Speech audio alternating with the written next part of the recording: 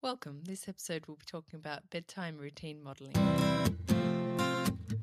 Welcome to the Practical Research Parenting Podcast. Here's your host, Nicole Weeks. She handed in her PhD master's thesis 4 days before her second child was born. It was a stressful time. So I was pregnant. My thesis was due pretty much when Beth was due to be born. And of course, the thing with pregnancy is you can't be sure that due date is when things are actually going to happen. So it was quite stressful working towards a deadline that could well move forward unexpectedly. So Xander seemed to sense that I was pretty stressed at that time. And it was during that period when Xander decided to, between 6 months and that time, which was probably a year and a half or so, he'd been very easy to get to sleep. So we'd do our bedtime routine and then put him in bed and he'd fall asleep by himself and stay asleep all of the night, most of the time.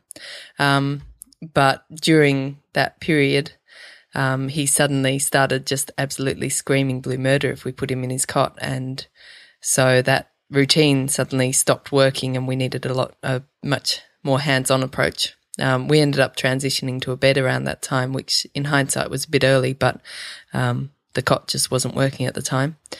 It meant that the bedtime routine went from a very hands-off and I had a lot of time for my PhD to a very hands-on, and I was sort of lying there with Xander and doing a version of the gradual withdrawal approach, which I don't think I've told you about yet, but I will soon. But it wasn't really working because Xander didn't really want me to move very far from him at all. And I was lying there getting more and more stressed about the PhD I needed to be doing, and Xander was feeling my stress and not falling asleep. So it was a very rough period then. But the relevance of this is that I think it was really modelling that helped us get back on track. The first time when I first got Xander to sleep through the night, which was about 6 months, I think modelling was a big part of it. So when we started having issues again later, I fell back on the modelling system again. And that's what this podcast is going to be about, is modelling and how you can use it and when it will work and that sort of thing. Okay, so if you want any of the references or any of the notes from this episode, you can go to practicalresearchparenting.com/model. So it's /model for this episode. Okay, so to give you an outline, I'll be looking at how I've used modelling. I'll be looking at modelling principles based on the research, and just briefly I'll touch on other applications of modelling because there are many. So at that point that I was talking about, when Xander was about a year and a half, though, we went with the hands-on approach for quite a while before I had the time to really implement this. So it was actually just after Beth was born that I sort of implemented this. I created a Good Sleeping Xander book, and that book had photos of Xander in every point of the routine. And it basically outlined clearly our expectations of Xander. So it went through the routine, so what he can expect there, and then it went through, importantly, where I would be when he was falling asleep in his bed. So it showed him in his bed and me out in the lounge room, which is not very far at all from his bed. We've got a small place here. And so it showed that I wouldn't be in his room, but that I would be close by. And it also went through what he should do if he wakes up. So if he wakes up and it's dark, then he should grab a drink of water and turn on his seahorse and go back to sleep. But if he wakes up and it's light, then he can come in and say good morning to mummy and daddy. But that's since changed. We now get him to look at his clock and he gets up when his clock says 7. That works much better with the changing light situation during the day, which was waking him up early. So using that Good Sleeping Xander book was effective. It wasn't immediate, so it certainly wasn't that night when it just played out as per the book, and it wasn't even the next week. I remember thinking it was frustrating because I felt like we'd make progress one night and then the next night we'd go backwards again. At that stage, he was sleeping in our bed a lot of the time. And it certainly wasn't a consistent decrease in the amount of time he was in our bed. But if I sort of looked at it every sort of 7 or 10 days, I did notice massive improvements from the previous 10 days. So looking at day to day, it felt like we were going forwards and back. But certainly looking week to week, there was definitely improvement. And I think it was within a couple of weeks or so that he was pretty much routinely sleeping through the night in his bed. Definitely by 3 weeks he was doing that, but well before that he was settling in his bed fairly easily and not coming into our bed very often at all. Okay, so that was one of the ways we used modelling. So was Xander's Good Sleeping Book. So that was when he was about 2 years old.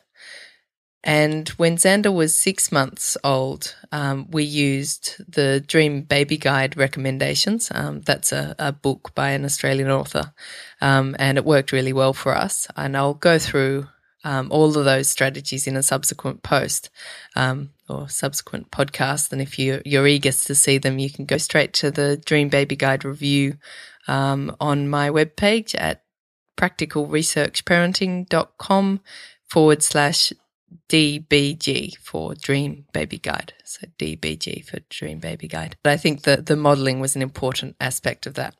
So how we did the bedtime routine modelling was at that stage, Xander was, 6 months, very small in arms. So he'd be carried by usually Tim, my husband, sometimes my mum. And they'd basically follow me around while I put a teddy down for a sleep. So I'd do the whole routine for the teddy, and then I'd go and take the teddy into bed and tuck him in and do the patting and singing that I did in bed. And then we'd all walk out of the room and close the door and listen at the door. And an interesting recommendation from the Dream Baby Guide was that we then made the crying sound and made it sound like Teddy was crying, and then we'd walk in and pat him again. And initially I thought that was odd because I thought that we were sort of modelling that they should cry once they're in their bed. But actually that strategy seemed to work really well for Xander. That's not to say it will work for every baby, but with Xander, it was at that point when we went into the crying Teddy, and we were patting the Teddy without picking him up, just patting him, that Xander seemed to really empathise with Teddy, and he'd start crying at that point too. But of course he was in someone's arms, so they'd comfort him. And each subsequent time that Teddy cried and we went in, Xander would cry less and less and fuss less and less. And I think that was a really important part of it, because I think he seemed to actually get that that's what mum and dad would do, and it's actually a safe environment and that he doesn't need to be scared. Interestingly, that's how it worked with Xander, but it didn't really work that way with Beth, and the modelling didn't really work with Beth either. With Xander, we implemented the strategies from the Dream Baby Guide, including this modelling thing for the 3 days prior. And the night that we implemented this, he slept through the night, and it was just amazing. He went down for the first time without crying and then slept through the night, and I thought, wow, this is magic. With Beth, it hasn't really worked that way, so they're all different. So I'm not sure what it is, maybe just differences in the baby. But yeah, Xander really did seem to empathise with Teddy, whereas Beth has seemed not to care that much about what Teddy's up to. So I presume that this modelling of what we do when the Teddy cries is actually sort of providing comfort and familiarity to that scenario that to Xander initially was quite a scary scenario. And by repeating it a few times and showing that we're calm about it and he's getting comforted throughout, I think it must have been just providing comfort and familiarity around that situation that would otherwise have been scary for him. Okay, so let's get on to the actual science of modelling. So modelling is known to be very important, and it's largely been researched through the lens of Bandura's social cognitive theory, which was developed quite a while ago. I can't remember. I think it was 60s or 80s, a long time ago. But it's been studied a lot since, and there was an updated version around 2011. So it's certainly one of those theories that's hung in there. As you'd know, theories that don't really hold water tend to be got rid of fairly quickly through testing, but this social cognitive theory has hung around. So basically, there are 4 principles to making modelling effective based on this theory, and I'm going to go through each one in turn and how that would actually play out with using it for bedtime routine modelling. So first of all, the child needs to be paying attention to the modelling, which makes sense. So things you need to consider in this case are things like attention span. So to accommodate for the attention span, you might need to do a shorter version, especially with babies. The younger the baby, the shorter the version needs to be that you're modelling. And I think attention span might have been an issue with Beth. Xander's always had a very good attention span, very long attention span, but Beth less so. So that could be a reason why it worked for Xander and not Beth.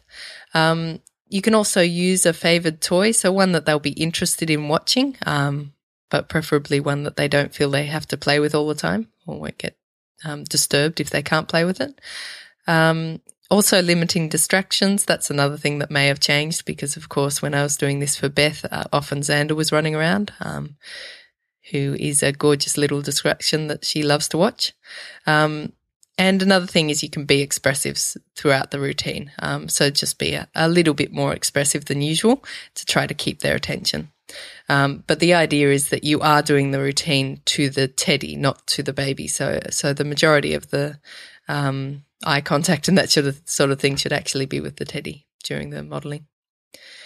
The second thing to do is to remember is that the baby or the child needs to remember the demonstration or the message. So obviously there are memory capacity issues.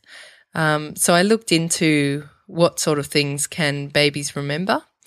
And even from as young as 6 months, babies can remember things that happened the previous day. And they see this by, for example, modelling how to play with a certain toy. And then they'll notice that the babies who had it modelled the day before will play with that toy the subsequent day. So babies even from 6 months do seem to remember, but the younger they need, the more repetition they need. So, for example, I'm pretty sure this was with 6-month-olds. They found that they would more often than not replicate it if they had done it 6 times the day before, but not if they'd done it 3 times the day before. Yeah, that was with 6-month-olds. And also younger babies can't shift context. So, for example, Xander's book wouldn't have worked with a 6-month-old because they can't shift the context from the book to reality. And you also couldn't necessarily model the routine in your house and then expect them to go down at your parents' place or vice versa. So in terms of context shifts, 6-month-olds were found not to be able to shift context at all. So if they saw something modelled in one context, they wouldn't repeat it in a different context, even though they would in the same context. 12-month-olds were just as likely to replicate or not in a new context. So that was touch and go and probably depends on the baby. 18-month-olds were most likely that they would replicate even in a different context.